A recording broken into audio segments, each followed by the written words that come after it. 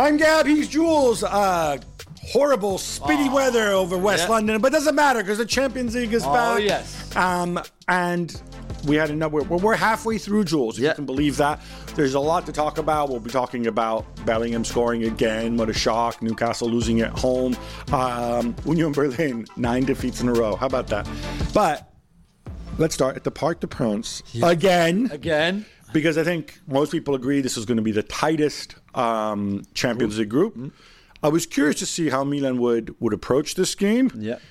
They decided to approach it by playing this very high line. Yeah. And Paris Saint-Germain said, ooh, you want to play a high line against us when we've got people who can pass the ball and we have Mbappe who can run and Dembele who can run?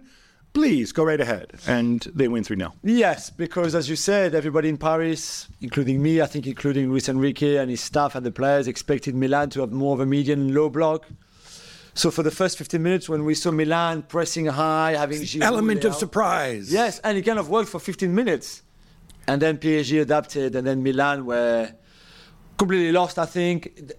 We will come to Milan after, and there's clearly something not working there. I don't know if it's in terms of efficiency all around the pitch, if it's collectively, individually, if Giroud is the guy, if Pulisic, all of that. But I just thought that once PSG had worked out the high line and the press, and they're starting to feel more comfortable with Emery and Vitinha, Dembele, Kylian, etc., then maybe Pioli should have reverted back to, okay, we tried the high press, it kind of worked, but now it's becoming dangerous. But instead, he kept doing it, and then they got punished for it. One of the people who punished them, and I know you want to talk about, is Warren Zaire-Emery, who, I was watching the video the other night, and you kept repeating, he's only 17 years old, because he does not look 17 in terms of the way he plays. Yeah. It's a bit like Lamine Yamal. The dude does not look like a 16-year-old. Yeah. I was a little bit surprised. I know Luis Enrique's no issue with kids and stuff like that, but to kind of go and hand him the keys to the midfield the way he's done thus far is pretty remarkable. And I think it's fair that we talk about him, as much as we talk about Mbappe and Dembele and Nicola Muani, Marquinhos and whatever else. Yeah, because he's become a key part in that team, one of the most important parts in that team. Already at the end of last season with Galtier, he got more minutes. You could see him at Montpellier scored a lovely goal, and you could see his confidence was growing. And he was only at time 16 by then last season. He's turning 18 next month in November, I think. And you're right. I mean, the maturity physically is impressive, but he's always been like that. Even when he was 12, 14, he used to play a year up, 2 years up, because he was always quite big and quite strong. But the maturity in terms of football as well, is you can be tall and big at 17 and fast and not have the kind of football IQ that he has. But he was clearly very advanced always in his path to that first team. But now to do that at that level, it's still, and again, you could look at the Milan midfield of Musa, Reinders, Krunic. This is not Xavi, Busquets and Iniesta. I understand it. However, at Newcastle away, in what was a disastrous night for PSG, he was PSG's best player. Against Dortmund, he was very good. And again, last night. Is there a Bellingham parallel? Obviously, I'm not. Bellingham is a freak of nature, right? But is there a little bit of the Bellingham in him in terms of the type of player he can become? Yeah, and the maturity, certainly. I mean, Jude never really looked like a 17-year-old. He looked like a 25-year-old at 17. And I think Warren very much looks like a 25-year-old now when he's 17. I want to touch upon the fact that it was interesting because the reaction from Pioli after the game was quite positive, right? No? Yeah, he said we have to continue attacking. He pushed back on people who suggested that they should not have been so aggressive with their high line. And Christian Pulisic, it was interesting because he came out and said that was not a 3-0 game. He thought the game was much closer. And I like the fact he took ownership. There was that play where it was a mistake defensively by I forget who. But yeah, so he breaks through. He has a clear run at Donnarumma. Yeah, you expect him to take him on. Completely. And instead he puts this diagonal pass for Giroud, which is too far for Giroud anyway. Yeah. And so Giroud still finished, but wasn't going to finish. I like that about him. I like the taking ownership of the mistake so publicly. Yeah, and I think hopefully he learns from it, because it was clearly the wrong decision that he made. And at that time, the 2-0 down, if you come back at 2-1 with 25 minutes to go, so it might be a completely different game too. So it's a bit of a shame. And I thought he did well. The pass from Leao, when Donnarumma made the save at the near post, that comes from Pulisic too.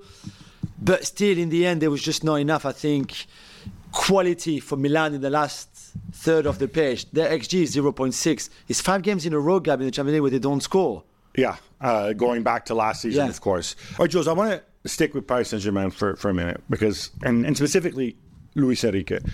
I'm going to go back to one of my favorite quotes in football from Franco Baldini, who was the sporting director in Rome, who said, he is the man any good man would want to be, but are too scared to be. In the sense that he does not care. He has his ideas. He has an idea. He sticks with it. He embraces life in his own way. Yeah. Doesn't necessarily mean he's always going to be a successful manager, because sometimes things come and change. And I think a lot of people really struggle to predict what he's going to do. You know, people talk about overthinking with some managers. I don't know if it's overthinking or if it's just thinking and his mind goes to strange places. So for this reason, I thought you were not a good fit for Paris Saint-Germain, because you need to get for Lucha to work. He needs to go and get buy-in from stars to go and do things that maybe aren't always obvious, sometimes are counterintuitive. And so far, the start in Ligue 1 hasn't been great. Paris Saint-Germain are third. A few hiccups, yeah. And I was surprised, and when we saw you were very critical of the 4-2-4 or 4-2-2-2, the Leipzig-esque version. And they played that at the weekend, and I thought, so now we're foreshadowing what they might do at home against Milan. But instead, they didn't do that. Gonzalo Ramos was on the bench. It was 3 midfielders. Yeah. Mbappe coming in from the wing. Yeah. It was much more traditional, if you want to say. Yeah. Do you think he's added, saying like, hey, guys, I don't need to be, Mr. Tactical Fancy Pants every game. Sometimes I can just kind of let my players do a lot of what comes naturally to them. Yeah, and to be fair, to your point, the 4-2-4 and this 4-3-3 out of possession, 4-4-2 with the ball when Vitinha comes a bit wider, are the two systems that he's been using so far. And Newcastle clearly, and I didn't want to be too harsh on him, but he made a mistake, and it's maybe not so much that it was the wrong tactics at the beginning, it's that he stuck. But like you said, that's him. But that he stuck with that 4-2-4 all the way through that game, where clearly there might have been something else to do. But it worked well against Strasbourg. Yeah, exactly. But I mean, we were not sure in this game if he would go again the 4-2-4, which showed the limits certainly in the Champions League, or revert to that other system that he'd been using, that he'd been working on. Because that's the other thing that I like about him. He's a workaholic, really. The work ethic is something else, and you can already see it in what we see on the pitch, the patterns of plays, what he's implementing to this team, the identity of this team already. And I like the fact that Dembele is fighting and counter-pressing and trying to get the ball back. Same with Colomani. Kylian is a little bit different. We've said that before. He's a bit exempt of those kind of things. But like Lucho said again yesterday, he said that after the Dortmund game, which was again very positive performance, they play as a team. And I think all he wants, you could give him any players you want, Messi and Neymar and Cristiano, I don't know, whoever, Kylian, blah, blah, blah. As long as he can make those individuals playing as a team, which Galtier never did, which Tuchel did to a certain extent quite well, but others have struggled to just not have 11 players on the pitch, but have actually a team of 11. And now you see that a bit more, which is very encouraging, I think. How far can they go? It's hard. They're still, I think, below Man City, of course, and probably Real Madrid and all of that. But there's a lot of good things in what they do. Even when they struggle a bit, like against Milan, when Milan start the game well, on the front foot, they find a way, and whether it's individually with Zaire Emery or Mbappe or Dembele, or collectively as a whole, they find those solutions, and I think that comes from him as well. What's missing? If you could instantly open a magic box and be like, aha, here's an ingredient that's missing to I'm not saying put Paris Saint-Germain on City's level, but bring them closer to City. Like, what is the one need that you see, or the one potential flaw in this machine? It's a good question, Gabby. Can Donnarumma win you the Champions League like Courtois did for Real Madrid, for example? When you won the Euro. So let's not question Donnarumma. No, but you see what I mean? No. But like, I'm not sure. All right, I'll give you one. I am sure. Go on. I mean, obviously, there's different things. These are things I had thought of. One is, up front, I find Colomwani and Ramos are very, very different players. Yeah. And so, necessarily, if one of them isn't available, is in or out, you're going to have to make an adjustment, which is normally fine, but you've got Mbappe in that front three who's not really going to adjust. The other thing I would question in the midfield, and I always said experience is overrated and whatever, as good as Ugarte has been so far, and obviously we just raved about Zaire Emery, but he's still only 17. Yeah. Vitinha, I'm not a Vitinha guy. Fabian Ruiz is a guy who's been kind of in and out, whatever. I thought so. I really liked Soler a few years ago, but then I don't know what kind of player he is now. I put all these things together, and I wonder, could that be where they lose it? Not so much in terms of application, but maybe in terms of quality, maybe in terms of experience. I mean, that maybe is a weak point. Maybe depth at the back. Could they use more depth? I'm not a big Skriniar guy. Kimpembe is going to come back, and who's coming back? Sorry, Kimpembe. Yeah, but I'm sorry. Every few months we say Kimpembe is coming back. But it's like waiting for Godot. Yeah, but if Nuno Mendes comes back at left back, and you can push Lucas Hernandez in centre back as an option at the back. Yeah, so you've got the depth. I only started by Donnarumma before you felt okay. I thought you were going to say Donnarumma was part of the problem. Only because I was going to go line by line. But I agree with you 100%. Certainly in midfield. I don't think you can win the Champions League with Vitinha, Zaire Emery and Ugarte, as much as I would love to. Certainly not this season. Maybe in 2 years, if they grow all together, because they all three of them are quite young. And I think if you give Lucho some time, he can maybe make them a potential Champions League winning midfield, maybe. But yeah, you're right. There's probably in midfield where even the lack of creativity at times. Okay, against Milan or Dortmund, you didn't see so much. Newcastle was a write-off. But there's been games where it was screaming out for a Verratti or someone like that. Someone who could just, in tight spaces, could come and do something. The creativity has to come from Hakimi, basically. A lot of the time. From deep. If you're playing somebody who's parking the bus. Exactly. Or Kang In Lee, who came on and did really well, scored that goal, who I think could be potentially, but again, he's a young player. He's not a Champions League winner type of player right now. The other thing I'm not sold on defensively, you made a good point, maybe Nuno Mendes comes back and Lucas Hernandez can move in the middle. But then that's not a very big central defensive partnership. Lucas Hernandez and Marquinhos. No, Skriniar is your biggest, but he's slow, man. Skriniar, is... I was surprised. Skriniar, to me, felt like a signing that Paris Saint-Germain would have made in the Leonardo days. Yeah, but Skriniar against Giroud yesterday, perfect. Oh, yeah. Skriniar against Isak, or a fast, mobile, skillful striker, it's not. Let's go back to this, because as you pointed out, Milan, 0 goals in the Champions League over the last 5 games, 0 goals this time around. And yet, this is a very attacking side that, certainly... They created a ton of chances against Newcastle. They created more than enough chances against Dortmund. They certainly created chances last night as well. It was interesting because we touched upon it. Calabria coming out after the game not saying that we were naive, but he didn't seem too happy with the high line. Of course, coming on as a substitute at halftime. On the other hand, and then Pioli rebuked him kind of straight away, almost in real time. He says, no, this is the way we have to play. We have to attack, we have to press, we have to take the game to the opposition. I have to say, I don't think it's a secret to say when I reveal that Milan's owners, especially the previous owners, are big believer in analytics, that they've got people there who are big believers, who were big admirers of kind of the Red Bull school, the press, taking chances, attacking football to win, youth, blah, blah, blah, all this stuff. It's almost as if Pioli has become more of a believer than they have in it.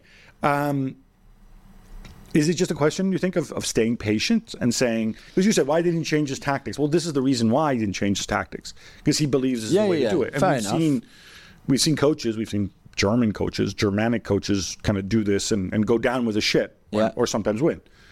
Yeah, I think it's a very interesting one. I there's a lot of players missing. So you can mention Loftus-Cheek and Benacer and many others, which I think... And I think also maybe the attacking options off the bench, Okafor, Chukwueze, who would have been different. Especially, because then I think yesterday you were left with Luka Jovic maybe on the bench, and that's pretty much it. That's exciting, yeah? Yeah, exactly. So if you put Okafor, Chukwueze, Loftus-Cheek and Benacer as options, this team is better, I think. Whether they start or not, it's still a better squad. And maybe that tactic with them is different. You know, I'm not a big fan of Krunic. I've said that before. I don't think you can win games at that level with him in your midfield. Reinders is still learning. He's still young. And Musa is the same. Reinders had a bad game, but he's a very good player. Yeah. He should be But amazing. again, a bit like the PSG midfield three, you need a bit of time with those three, well, especially Reinders and Musa, for them to grow and to become those kind of Champions League dominating midfielders. So I'm not sure Giroud is made for the high press and the heavy press. I'm not sure a player like Malik Cho, who got booked after 4 minutes yesterday. So imagine starting a game with that plan of let's go high line, let's go aggressive, and then one of your centre backs gets booked after 4 minutes, 4 days after being sent off against Juve. You think that might play on his mind a little bit? You know, so I can see what Pioli was trying to do, and I like the fact that he owned it, even if Calabria and maybe others disagreed. But I think at times, even if that's your idea and that's the identity you want to develop, maybe you have to be a bit smarter, like Gabriel said. And what do you make of Rafael Leao? Because I think this is a game where maybe he put a lot of pressure on himself. I think PSG, when or if Kylian goes, would see him as a perfect replacement. Luis Campos knows him really well. He's like a father figure to him, blah, blah, blah. Did he put a lot of pressure on himself to try to do his own? Because that's what it looked like, certainly in the first half. Look, I think football's a team sport, but it's individuals that can resolve games. It's the nature. It's at once it's a collective endeavor, and at once it's an individual endeavor. Milan have three players who can change the game on their own regularly, right? One is Magic Mike, and all right, well, what's he going to do? He's in goal, right? One is Teo Hernandez, and the other one is Rafael Leao. Teo Hernandez was terrible last night. Terrible. A really, really bad game. In games like these against better opponents, Milan need these guys to perform. Leao, I think, tries to do a lot. I think, weirdly, you don't want to say, Rafa, don't try this. Rafa, operate within the system. The way you might go and tell Pulisic, right, to do that. It's a tough one. I mean, Arrigo Sacchi came out recently and said, oh, well, if Rafael Leao was on my Milan team, he wouldn't be starting. Interesting. It doesn't start for Portugal most of the time either, for example. Right. Well, that Milan team had Gullit and Van Basten, to be fair. But he said, because I believe in the collective pressing system, blah, blah, blah, and all the stuff. I don't know. I think if you look at some of the best teams that we've seen in recent years, from Liverpool to Manchester City, they managed to somehow combine the whole collective effort with the fact that, oh, look, there goes Doku one-on-one. Or there's Haaland, steamrolling, or there's De Bruyne inventing something. It's really difficult to do, to get the balance between the two. I think Leao can still get there. Yeah. In a game like this, Leao, I think, felt the responsibility of this contract and whatever. And that's fine. And that's what I want. I don't want somebody who hides. So I'm not going to blame Leao. I mean, sure, there were things he could have done better, but for me, Leao is not Milan's problem. Leao needs to start every game, and you need to give him that bit of license to invent. A bit of freedom, yeah.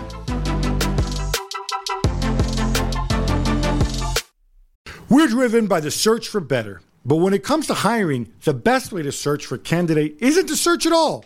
Don't search. Match with Indeed. If you need to hire, you need Indeed. Indeed is your matching and hiring platform with over 350 million global monthly visitors, according to Indeed data, and a matching engine that helps you find quality candidates fast. Ditch the busy work. Use Indeed for scheduling, screening, and messaging so you can connect with candidates faster. Join more than 3.5 million businesses worldwide that use Indeed to hire great talent fast. And listeners of this show will get a $75 sponsored job credit to get your jobs more visibility at Indeed.com/Gab. Just go to Indeed.com/Gab Gab right now and support our show by saying you heard about Indeed on this podcast. Indeed.com/Gab. Terms and conditions apply. Need to hire? You need Indeed. All right, enough Milan. How about some quick hits instead? Yes, go, Gab. Real Madrid win 2-1 away to Braga. Jules, no prizes for guessing who scored their second goal. How are they looking ahead of the Clásico? Yeah, another Jude Bellingham goal. I mean, such a lovely finish. It makes it look so easy, to be fair. Vini was on good form. It was only Braga, but at times they kind of caused them a bit of problem. They scored a lovely team goal, Braga, to come back at 2-1. You always felt that Madrid were playing maybe 50% in second gear, all of that. So I think they look good. They certainly don't have as many injuries that Barcelona have.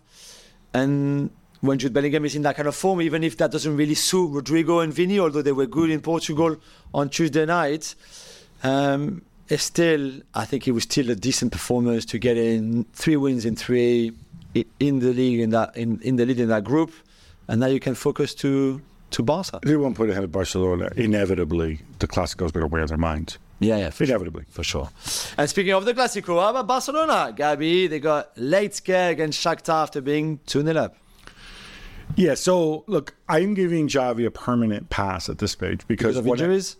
Because of injuries, yeah. When I look to, first of all, the lineup, and I see Marcos Alonso, I know he used to run down the wing for me, but come on, man. Like I'm assuming Balde was on the bench because his leg would have fallen off because he's played so many minutes. Fermin Lopez plays in midfield. How about that? And scores a tremendous goal, by the way. Ran from deep. Tremendous goal. By the way, on the Ferran Torres one, it was really sweet. Here's a memo to Ferran Torres. If you're going to put a message on your shirt, I know. Do it in such a way, I don't know, use like white ink if the shirt, because other people said, it's something about his grandmother who passed away. Very, very sweet. Yeah, we saw Abuela, but it was a dark red with the dark, you could hardly see it. I was like... Yeah, he needs a little bit of help with arts and crafts. But you know as well about the injuries, that the directors of the game, filming the game, kept showing the stands where you could see Rafinha and Pedri and De Jong and Lewandowski and all... kept reminding everybody, look, this is a team. Oh, but look, everybody's missing there. They're all there watching in the stands. I mean, honestly, I was looking at who was on the bench, right? And other than Balde and Christensen, Inigo Martinez played. I'm not a big Christensen guy. Yeah.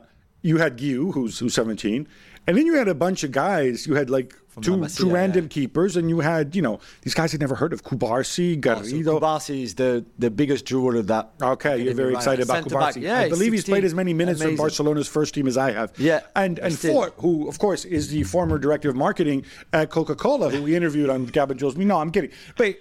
What he's doing in those conditions. You have 12 first-team players really available. Also, I thought of Fermin Lopez as a forward, and now I find them operating much deeper in this game, so they're flexible too. Yeah, they are flexible.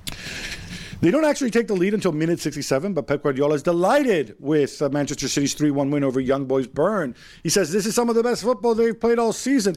Does this make sense to you, or is this like Pep saying weird things after games he's won? A little bit of Pep talk, bigging this up in a way. However, I thought they were very good on a plastic pitch. We don't have to say it every time, but on a plastic pitch, which should never happen in the Champions League or in any really serious football. At this level, certainly, they created a ton of chances. They could have scored 8 or 9 goals easily. They missed few. Erling Haaland scored a lovely goal on his weaker foot, top corner too. So there was a lot of positive despite being... You keep calling it his weaker foot. I just call it his not preferred foot. Not preferred if you want to. And Young Boys scored a lovely goal to make it 1-1. But even then, Elia with a lovely lob, even then you knew that City would come back and score more and win. So I can see why he was happy. I get him being happy. Just weird that you go and you big this up as if it was some kind of tremendous performance. But he has a tendency to do that. Borussia Dortmund win away to Newcastle 1-0. Gab, they're alive and well in this group. But is this a missed opportunity for Newcastle and Eddie Howe? Well, they're alive. I don't know how well they are. Definitely great. In terms of performance, I think they've put together several really good performances in a row, counting the Bundesliga as well. I thought this was their first really solid performance in the Champions League.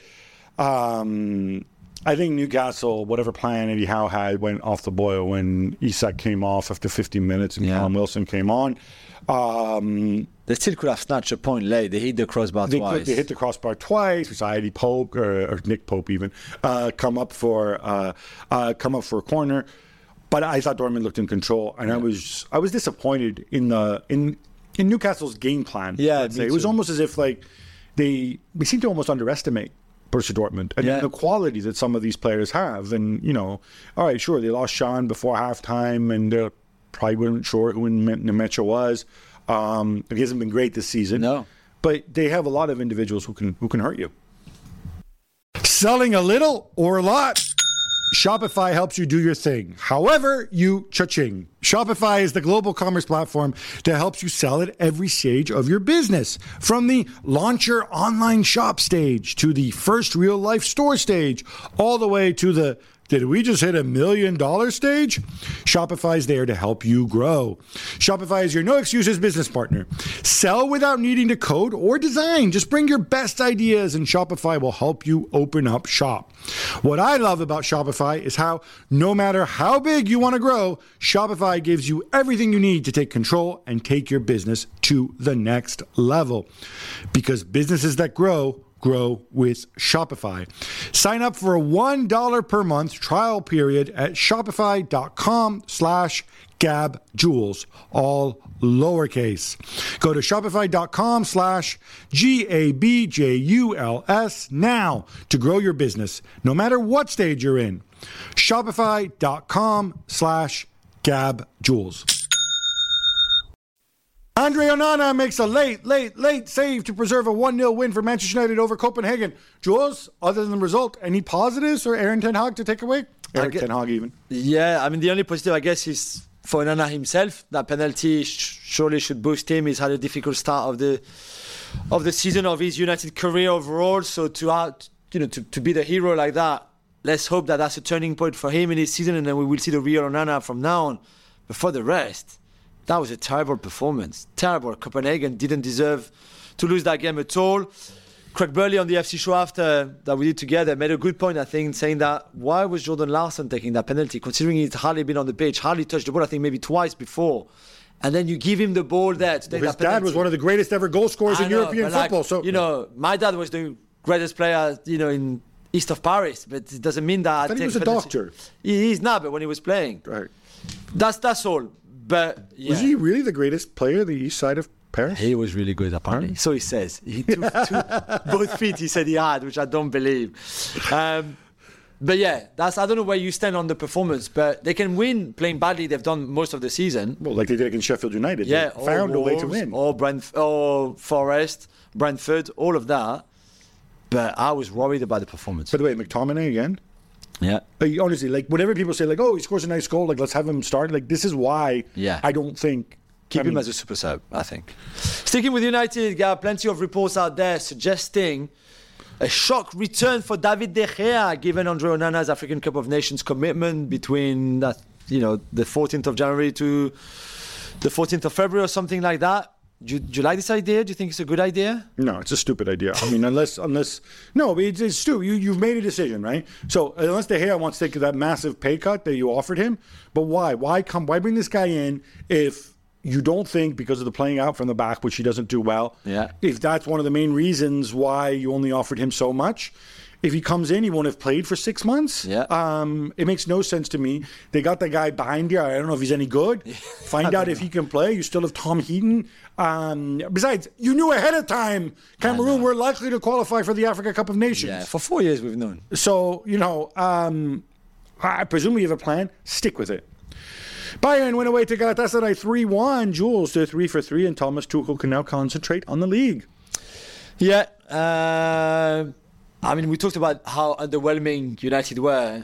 Bayern were underwhelming for most of that game as well. And in the end, they win 3-1 because they've got so much quality and talent. Musiala, Kane, Coman, Sané. But collectively, Galatasaray were all over them. They were so good, especially for the first hour or so. They missed so many chances. And against Bayern, if you don't bury them almost, they can always come back. And that's exactly what they did. But I felt a bit for Galatasaray. It's a good win for Bayern. It's 3-3, you're right.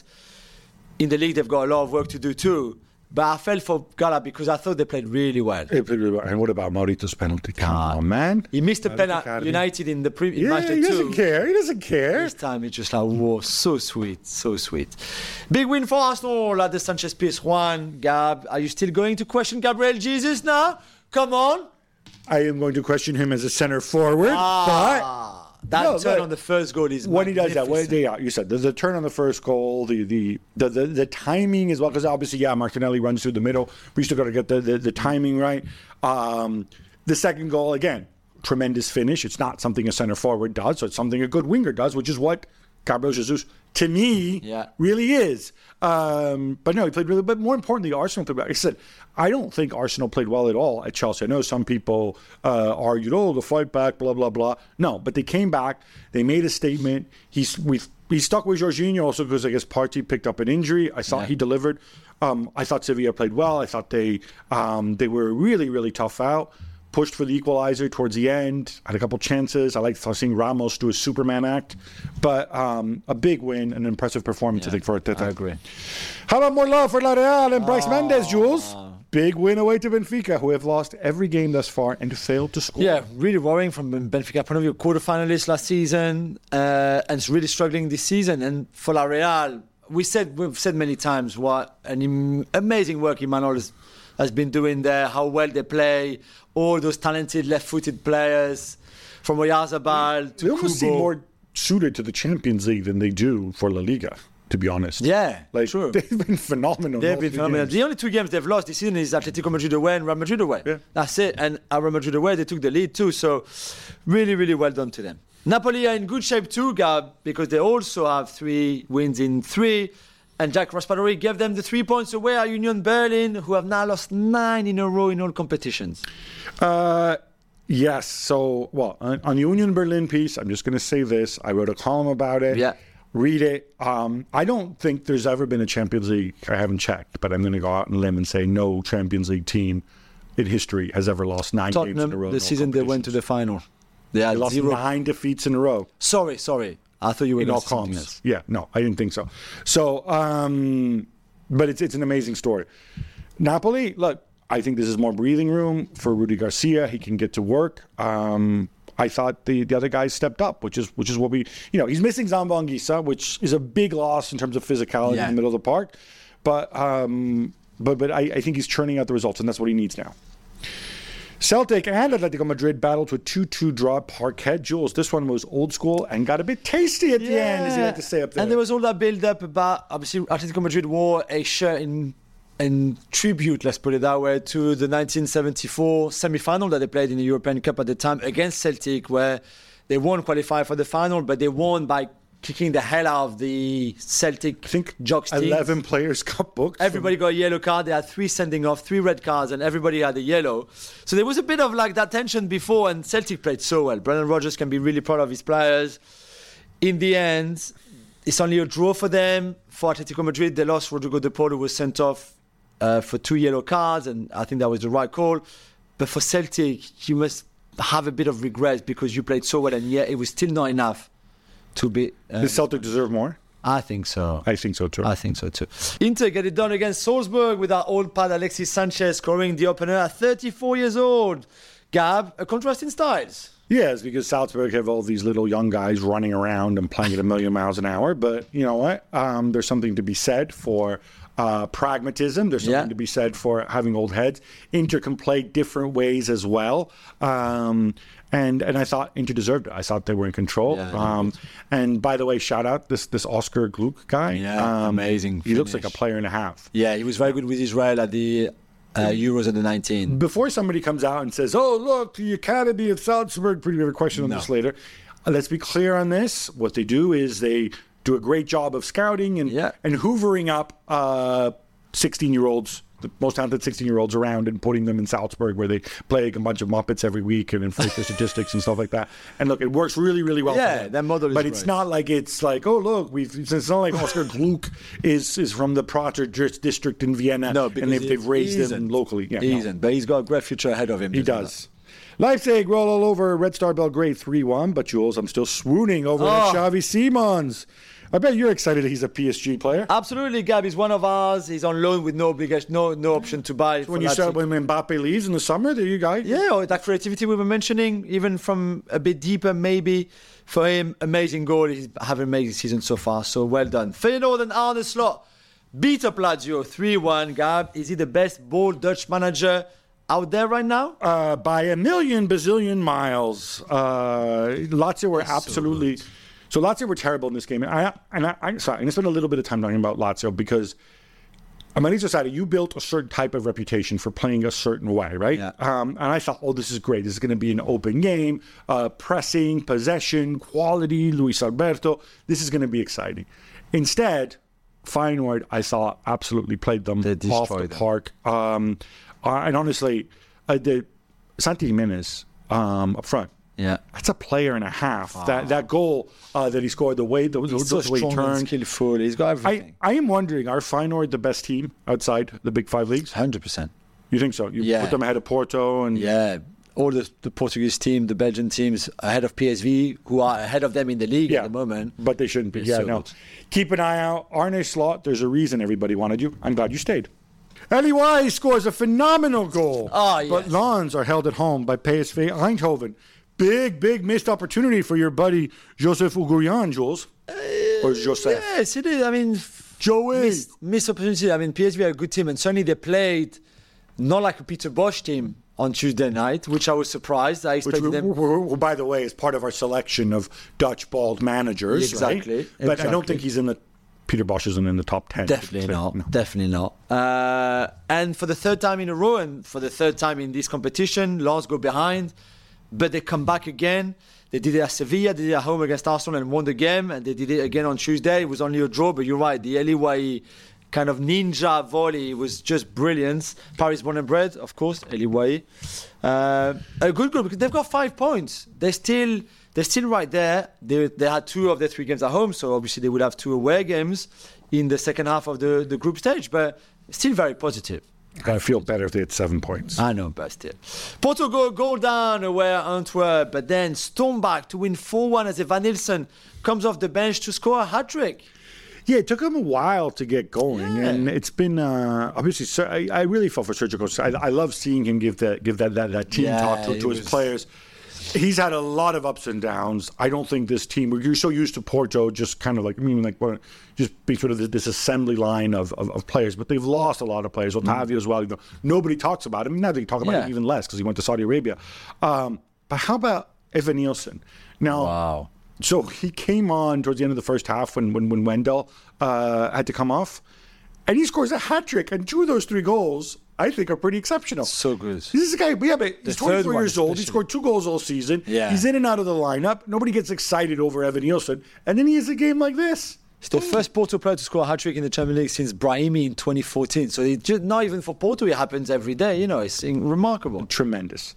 Nice defender Youssef Attal has been banned for 7 games by the French League for sharing a post on the Israel-Hamas conflict. He has apologized, but he's also been investigated by the public prosecutor's office in Nice, who are deciding whether it's an incitement to terrorism. Yeah, the post was saying that... the post said that the hope was for God to inflict a day of terror on the Jews or to kill all the Jews. And it wasn't him writing it, too. No, he was sharing this. I think it was a speech by somebody. Yeah, and then he said that he didn't read the whole post before reposting it, all that kind of stuff. It's not the first time either for him. He was very apologetic, very quickly too. But 7 games is a heavy ban, and I think it's deserved. I actually said there could be more because of the prosecutor office in Nice, who didn't really take this in the right way at all. So this is a crime. All right, I think he would get fined. I don't think he would go to jail or anything like that. I don't have an issue. I mean, when it comes to free speech, I'm much more of an absolutist. I don't have an issue if you sign a contract and it's your club or if it's the league that bans you. I'm not sure why law enforcement... He's a public figure, I guess. And maybe. I mean, you could see that it's him spreading hate around for someone who's heavily followed. If that's what the law says, that's what the law says.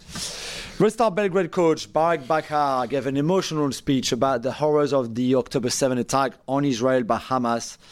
and urged the world of football to do more. Gab, what do you make of this? And should he be investigated then for bringing politics into football?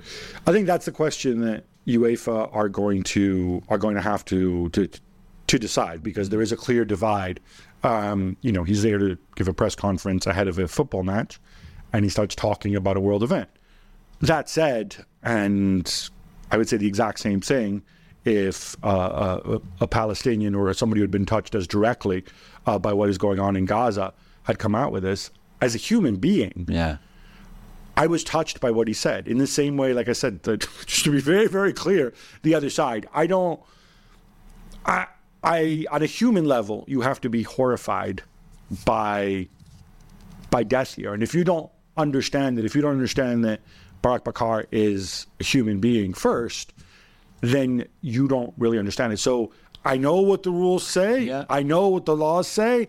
I hope UEFA won't feel like, oh no, we have to punish him because then we set a precedent. Because if somebody else who is and I think, look, the discriminant here is you have to be directly touched by it in the same way that he was, right? There's a lot of people around the world who maybe aren't as directly touched. But, on a human level, I find it very, very difficult to go and say, if you're suffering, if you are Palestinian or Israeli, if you have experienced this horror directly and it's touched your land, your people, relatives, whatever, that you can't come out and emote like this. I think something is a little wrong there.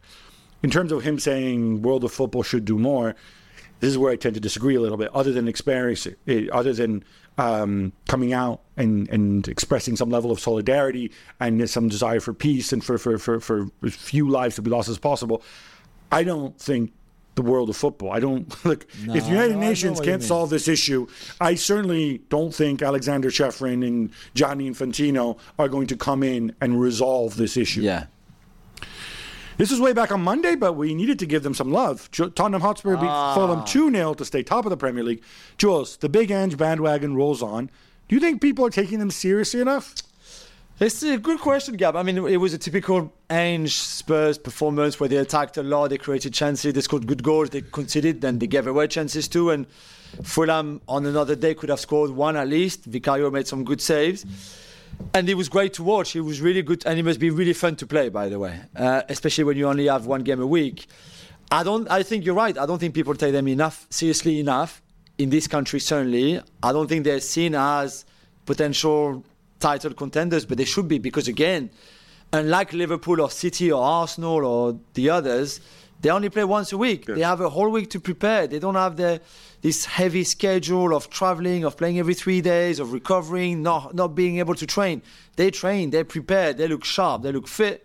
And I think it's especially important for them to have this time, to have Postecoglou have this time to go and work with the players. Because if you play this brand of attacking football and you don't really work on your movements and your patterns of play and things like that, people are going to pass the ball through you, right? Yeah. Especially if you don't have this overriding quality that, say, Manchester City have.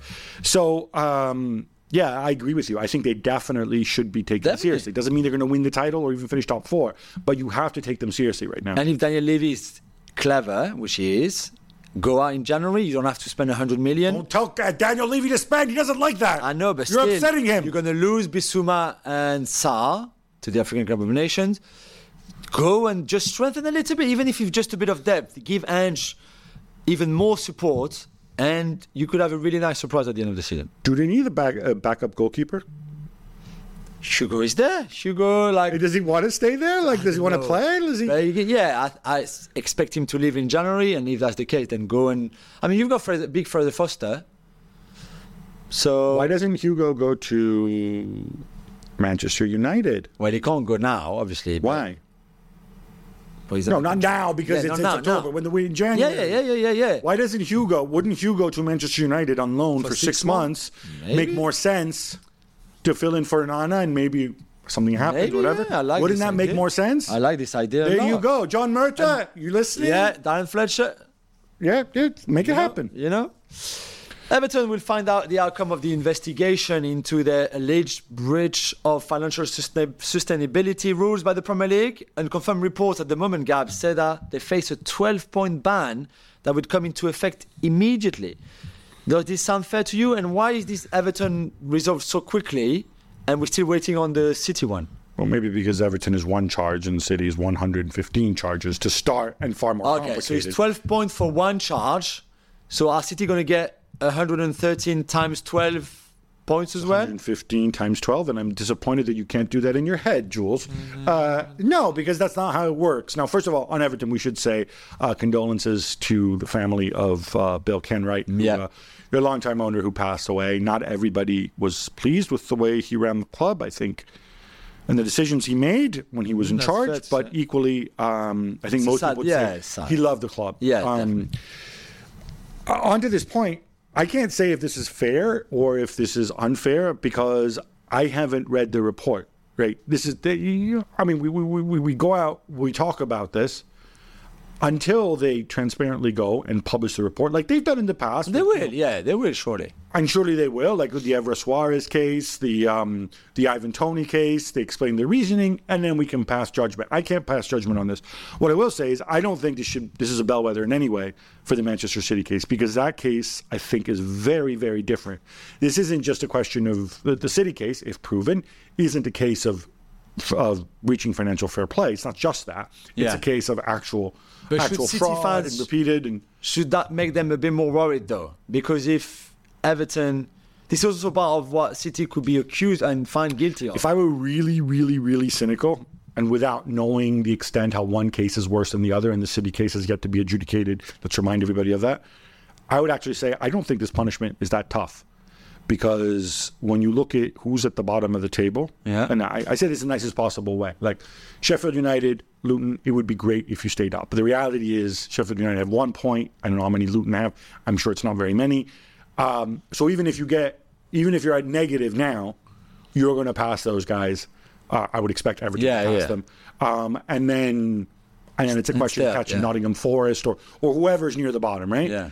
I don't think this is that severe a disastrous penalty. It does have an impact because now, obviously, your friends at the 777 group are trying to buy every football club in the world, one per country. Now, and we don't even know if they're going to be approved as owners, and there's questions about their financing. Now, obviously, they might go to Farhad Moshiri, who really is the owner of the club, by the way. It's all his money. Nobody. And they're going to say, oh, wait, maybe we should get a discount. I don't know. If you're an Everton fan, you know you're not out of the woods. You've got a long road to go, and it's a tough time. It wasn't much of a shock, but Ajax boss Maurice Stein was sacked on Monday night. And his replacement was part of his coaching staff, Hedwiges Maduro. Which is kind of toxic, since Stein reportedly accused Maduro of stabbing him in the back. I mean, what I want a documentary. I don't care who does it, if it's ESPN Plus, if it's somebody else, about this incredible, let's say, so July, August, September, 5 months, whatever, make it 6 months, or even the whole season at Ajax, where I want to see all this drama and telenovela and all this catastrophic season, disastrous season. Maurice Stein has to be the worst ever managerial stint in, I mean, a big club. I don't mean like Fortuna, Sittard, whatever they call it, or Nagpre now. But for the big clubs, has to be one of the worst for everything on the pitch. I mean, they're second from bottom. They've won one game back in August 12. And this is just mind-blowing what's happening at Ajax right now. He also had a go at Steven Berghuis as well. The funny thing with Maduro, and by the way, our company's directly involved in this, is he also made accusations that because Maduro apparently used to work at ESPN in Holland as a pundit, he was somehow giving them information, leaks. Stein is a very angry man. He is, clearly. I'll say this, if you make those accusations, you got to be able to back them up. You have to be prepared for it. Otherwise, you lose a lot of credibility or acrimony. The whole credibility is gone. I feel for Ajax. I think it's for their fans. They belong. They're not my favorite club for many reasons, but they're such a huge part of European football. Yeah, when I mean I felt for their fans, the good ones, obviously. Not the bad. Sandro Tonali came on with 25 minutes to go for Newcastle against Dortmund on Wednesday.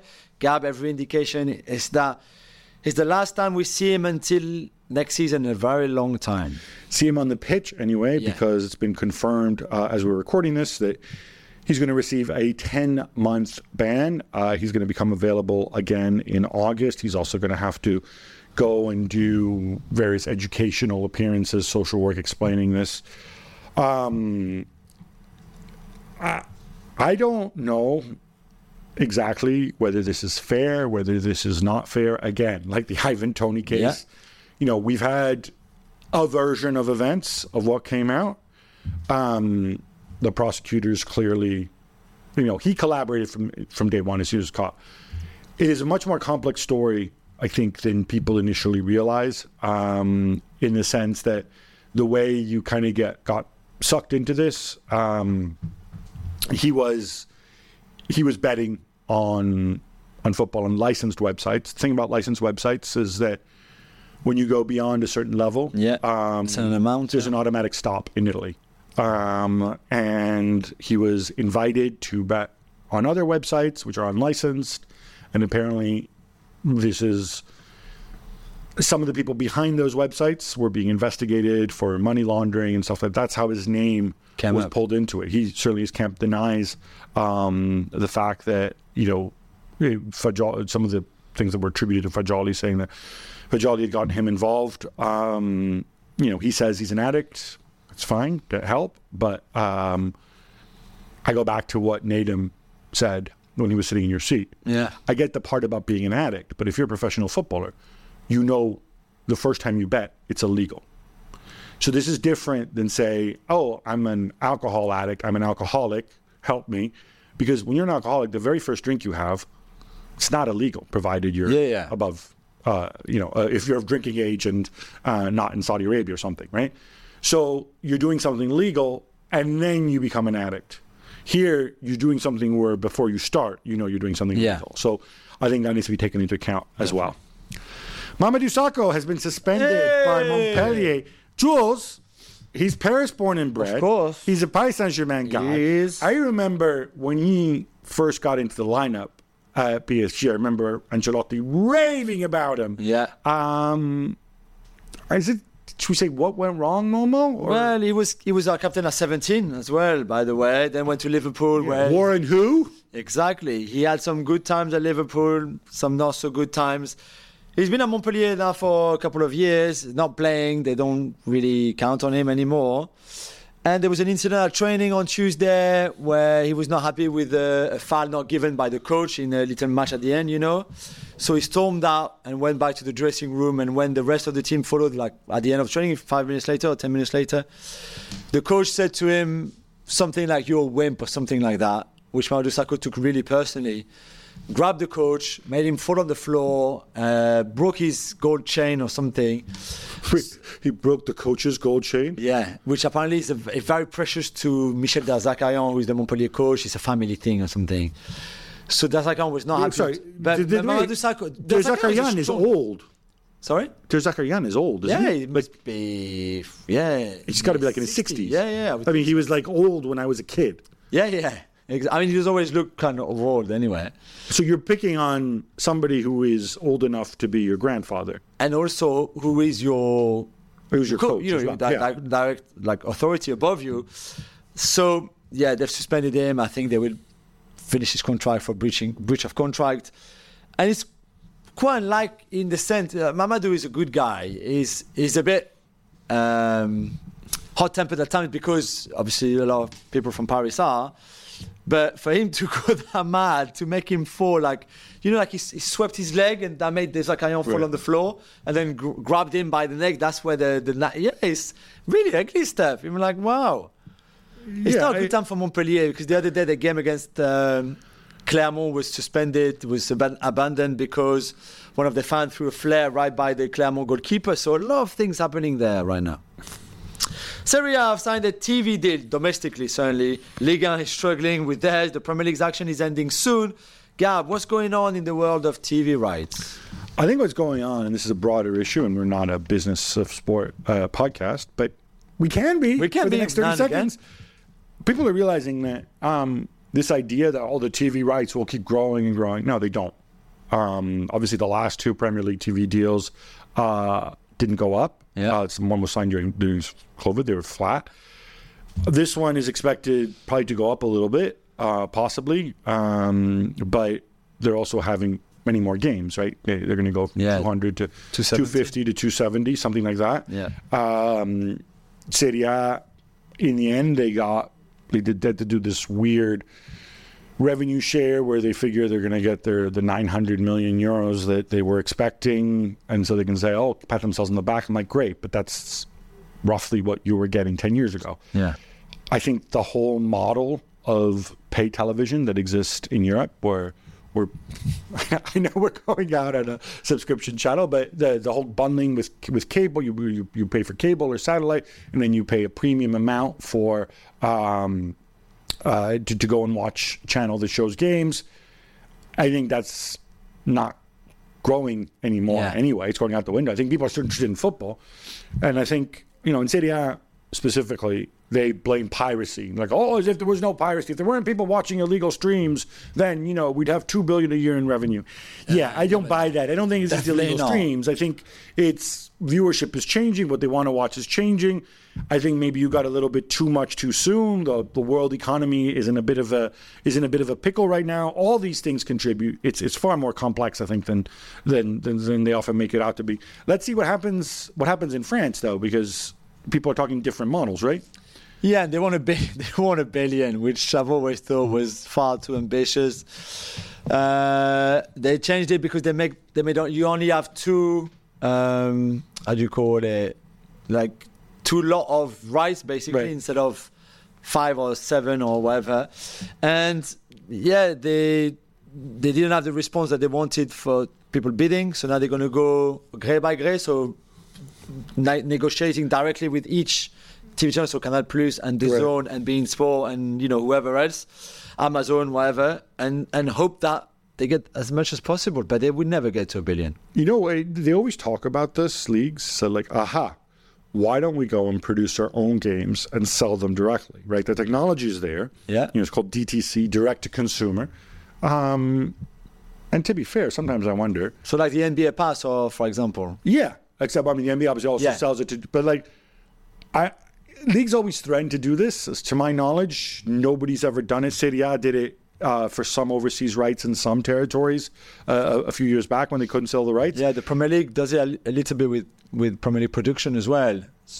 Their own production is broadcasted not in England, but in some part of the world who take their feed produced by the Premier League. But it's shown on other channels, like they get an upfront fee. I'm talking about basically just the games. Yeah, sorry. They sell the games directly, right? Without the middleman. Yeah. I'd be really curious to see, if anybody's encouraged to do this, could this be a model for the league? Maybe, yeah. Another day is here, and you're ready for it. What to wear? Check.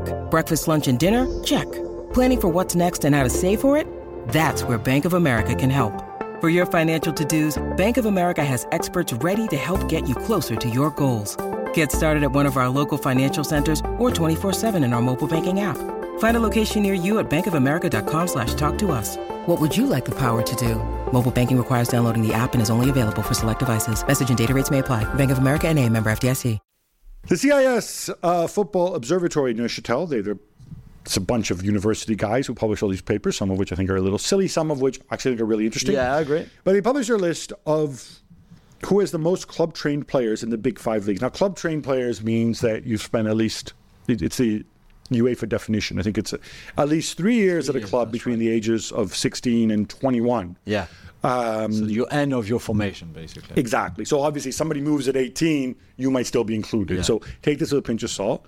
But basically it's a ranking of academies. You could look at it that way. Jules, Real Madrid are top with 44, Barca second with 40. You surprised that Paris Saint-Germain are only fifth with 28?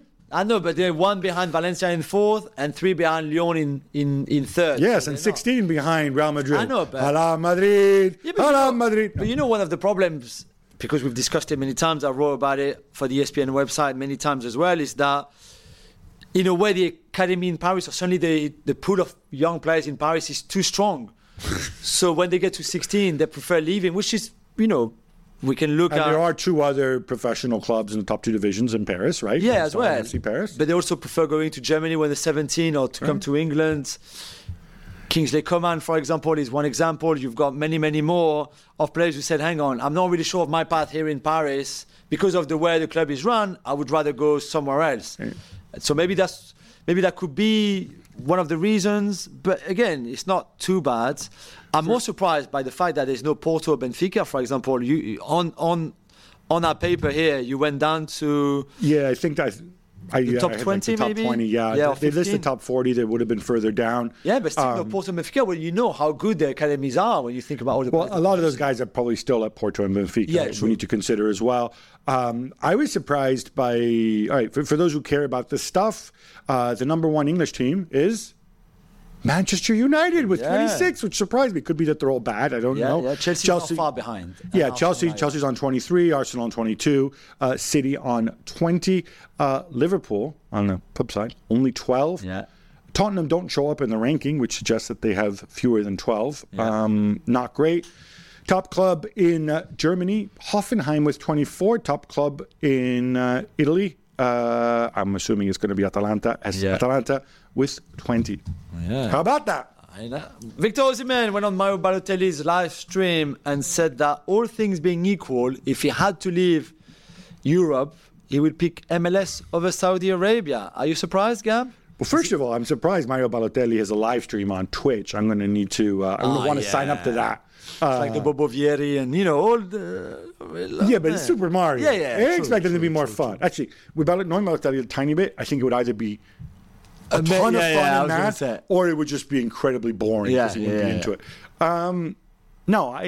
The key thing is all things being equal. So if they gave you the same money in Saudi that they give you in MLS, and I say this with the greatest of respect to Riyadh and Jeddah, would you rather live in LA and further your career in the world's biggest economy, 350 million people, blah, blah, blah, celebrity bling, so on? Yeah. Or would you rather do it in Saudi, 40 million people plus the rest of the Emirates? I mean, I can understand why Osimhen would say this, so I am not surprised. No, definitely. The thing is, things generally aren't equal. MLS generally pays less than the superstars, which is why Benzema and Cristiano aren't in MLS right now. Yeah. My man, Socrates Papastatopoulos is back. He was a free agent. Wow. Now he is signed for Betis. Is this really in the quick hits today? Yes, Jules. He was linked with Bayern last week. Now we've linked him to... No, he's signed for Betis. Does he move the needle for Betis? Move the needle for, what for? He's experienced. He's fast. He was good as I think they saw Sergio Ramos in Sevilla and say, is there a club legend we could bring back here? Well, let's bring Socrates. I am looking forward to Socrates Sergio Ramos battles on set pieces. Right, let's be serious again. Belgium, Germany, and the Netherlands have submitted a joint bid for the 2027 Women's World Cup. Gab, what's the bidding landscape looking like? And how is it possible that the Men's World Cup in 2030 is pretty much decided already, as we know, but we still don't know about the women's one in 2027? Yeah, especially when FIFA said, but it's important that, we have a pathway 2030, 2034 as well, because it takes so much time to plan and everything. Yeah, okay. Yeah, but not plan the Women's World Cup? I mean, whatever you think of it, it's still 32 teams. They still have to play in stadiums, still need hotels. So presumably this requires some planning as well. I think what they're not saying is they wanted to see how it worked out in Australia and New Zealand. Okay. Got all the money back and saying, okay, how many resources can we put into this to win the bid and to make it work for our countries? I genuinely think that this was their thinking. I don't think they felt they had enough data, up-to-date data about how big the women's game is and therefore how much money to put in. And just think that, I'll give them a pass if that was the case. When will it be decided? Do we know when? It's FIFA. The FIFA Council get on the phone, talk to each other, work out a deal. The other potential countries are what? Brazil, South Africa, a USA, Mexico bid. It's interesting. For me, the Men's World Cup has reached a stage where FIFA want to cash in on the money. So that means you can really only stage it, as we said, in Asia, Europe, and North America. Women's World Cup, I think it'd be good to have a bit of more of a proselytizing effect. Yeah. So obviously, I think that would be the case in Brazil, who have a strong women's national team because it's a big football mad country, but where it's certainly not as ingrained women's football as it should be. South Africa, they hosted a Men's World Cup obviously in 2010. I think there would still be challenges if you had it there. USA and Mexico, I think it would be a slam dunk in terms of making a ton of money. The only thing is, USA and Mexico are getting the 2026 Men's World Cup, 2025 Club World Cup. I don't think they need this one too. No, definitely not. So, but hey, in Belgium, Germany, and Holland, they do a good job. It's here on our doorstep. Why not? I'd go. Sadio Mane has acquired a 4th division club in France, Jules. What does this mean? What do you mean? What is that? Why is he buying a 4th division It's a football good question. So he bought Bourges FC, or Bourges Foot, another like a Clermont Foot, Bourges Foot 18, which is, Bourges is a lovely little town. Is it near Metz? No, not at all. It's in central France. Like it says, you see Paris, it's 3 hours south, basically. But he used to live in Metz. I don't understand this, right? Yeah. The man is not I will French. explain to you why you chose I'm Bourges. really curious. I really want to know. Because the Bourges current president is Cheikh Silla, who's Senegalese like Sadio. They know each other. They've been really good friends for the last 3 years. And I think it's Cheikh Silla who said to Sadio, hey, do you want to invest in football? Which apparently Sadio Mane wanted to do for a long time. We're just looking at the right opportunity to do so. And Cheikh Silla said, hey, why don't we do this together? You can buy the club, be the owner. I still be the president. We run this together. They play in the 4th division. They're currently second from bottom, so it's not going well. Already back in the summer, Mane gave them some money to buy some players, and so he had already an investment in. So let's see. I like the fact that he's already thinking. He's 31. He's thinking about, okay, after, what am I going to do? Bourges has a lovely cathedral. Okay, the man from the Bourges Chamber of Tourism. I'm just saying, I don't know. You know what would be much cooler is if he comes back and he becomes a player owner. Next season, he'll only be 32 years old. I'm sure he can. Bourges can probably get promoted. Maybe not next year. Maybe in 2 or 3 years. Maybe. All right. Why didn't he buy Metz? Because it's not for sale to start with. Well, they're more not expensive. Well. They're not doing well. He's got a connection. They're not bad. He's getting all his money in Saudi. How much money do you think he has to buy a club? Like, do you think Fair point. 100 million? I mean, not that Metz would cost that much, but yeah, no, I thought that was interesting. I like it. Yeah, it's cool. Mikel Camps, a Barcelona director that I'd never heard of before, and I hope I never hear about again, has apologized and deleted his tweet about Vinicius. What did he say, Gab? I quote directly from Mikel Camps. Now, I quote from the Catalan because the man tweets in Catalan. Oh, right, okay. It's not racism. He deserves a slap for being a clown. What do these unnecessary and meaningless stepovers represent in the center of the field? Okay. Thank you, Mikel. Okay. Now, Mikel, let me make this very, very clear. So, first of all, the minute you say it's not racism, you're tying it to the racist abuse that this guy has suffered, okay? So just don't say it. So if you just want to say that, what's the point of this meaningless stepovers? If you want to say he deserves a slap for being a clown, to be honest, like... That's still borderline, anyway. Hey, whatever, but, you are... I don't know why you're tweeting about another team. Why don't you worry about Barcelona? Why don't you tweet about Laporta, right? And or Bartomeu. Yeah. But the main point is, you have an institutional position. You are a Barcelona director. There's a Clásico in 3 days. It's really crazy. This is your judgment of what to do? I mean, honestly, I'm frankly appalled. I don't know whether this guy's necessarily racist or whether the tweet is racist or not. Leave it to others to decide. But I am appalled that somebody would be so freaking tone deaf. I mean, if I'm Laporta, I would say, "Oh yeah, Mikel, on your bike, out of here." Yeah. Like I don't know what you contribute to the club. If you're just a guy on a board, that's fine. But no, you can still be a Barcelona fan. That's not honest. But you cannot behave like this if you're a director at a football club at Barcelona a couple days before the Clásico and in this context. Simple as. After 17 years, sorry, I can't help but laugh. 17 years, Juventus have finally dropped their lawsuit against the Italian FA for the punishment they received following the Calciopoli scandal back in 2006. Yeah. Jules, they wanted to get the 2005 and 6 title back, and they were asking for, you ready? 443,725,200 euros in damages. They couldn't have rounded it. No. No, and I know, obviously, we all do know how you feel about lawyers, but still, how do you convince the Juve hierarchy and everybody say it's a good idea, let's keep fighting, we're gonna get those 443 millions back, don't worry, we're gonna get that title back. I mean, come on, read the room or something. Just let it go. Yeah, look, obviously this was started under Andrea Agnelli. The people in charge have changed. I think they realized it was silly. Completely silly. They made an argument based on the fact that later there were some there were wiretaps that emerged that suggested that Giacinto Facchetti, Inter legend and a vice president, had made phone calls that they said were comparable. Maybe they were, maybe they weren't. But it's been 17 years. I know. You're not going to get 443 million. Just leave it.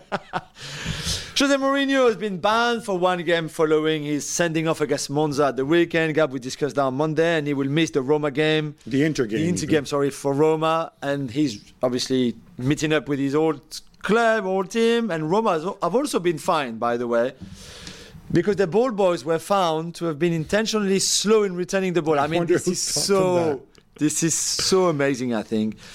During the game, Jules, he said what he said. He'd rather win titles instead. He let all get to his head. He'd rather paint the world yellow and red. Ah, lovely. Man, he's a devil. He's a bad little witch. He's a rebel. Sorry. Doja Cat. I'm only just discovering the Everybody beauty would of have Doja recognized Cat. it. No, look, it's Jose. You're not going to argue. Look, most important thing, fans in Rome still love him. Tell me something. That's what matters. Because this seems to happen a lot in Italy, and not really where else. Who tells the ball boys and when don't give the ball back? I remember Michel Platini saying that when he was playing for Juventus, they used to go to Napoli, and the ball was going out. The ball boys there were doing keepy uppies while you were waiting for the ball because they were so slow to give it back to you. Who tells them? It's marginal gains. You got to get an edge. I know, but I mean, look, I remember. You tell 7-year-old kids or 5-year-old kids, don't give the ball back to any Monza players. As you know, I wrote Paolo Di Canio's book. He told me that he got in massive trouble once because Lazio were ahead. He was a ball boy for Lazio. Lazio were ahead in the game. And he said I purposely waited and slowed it down, but still I gave the ball back too quickly. So go figure it out, man. Marginal gains. Amazing. Marginal gains. Yeah. Sir Dave Brailsford would approve. Exactly. All right, Jules, that brings us to an end. But we got to come back on Monday because it is one of the biggest weekends of the week. Yeah. It's the Classico. It's the Manchester Derby. It's Roma Inter. Roma and Inter. How about that? Until then, love the game, love your neighbor, love yourself.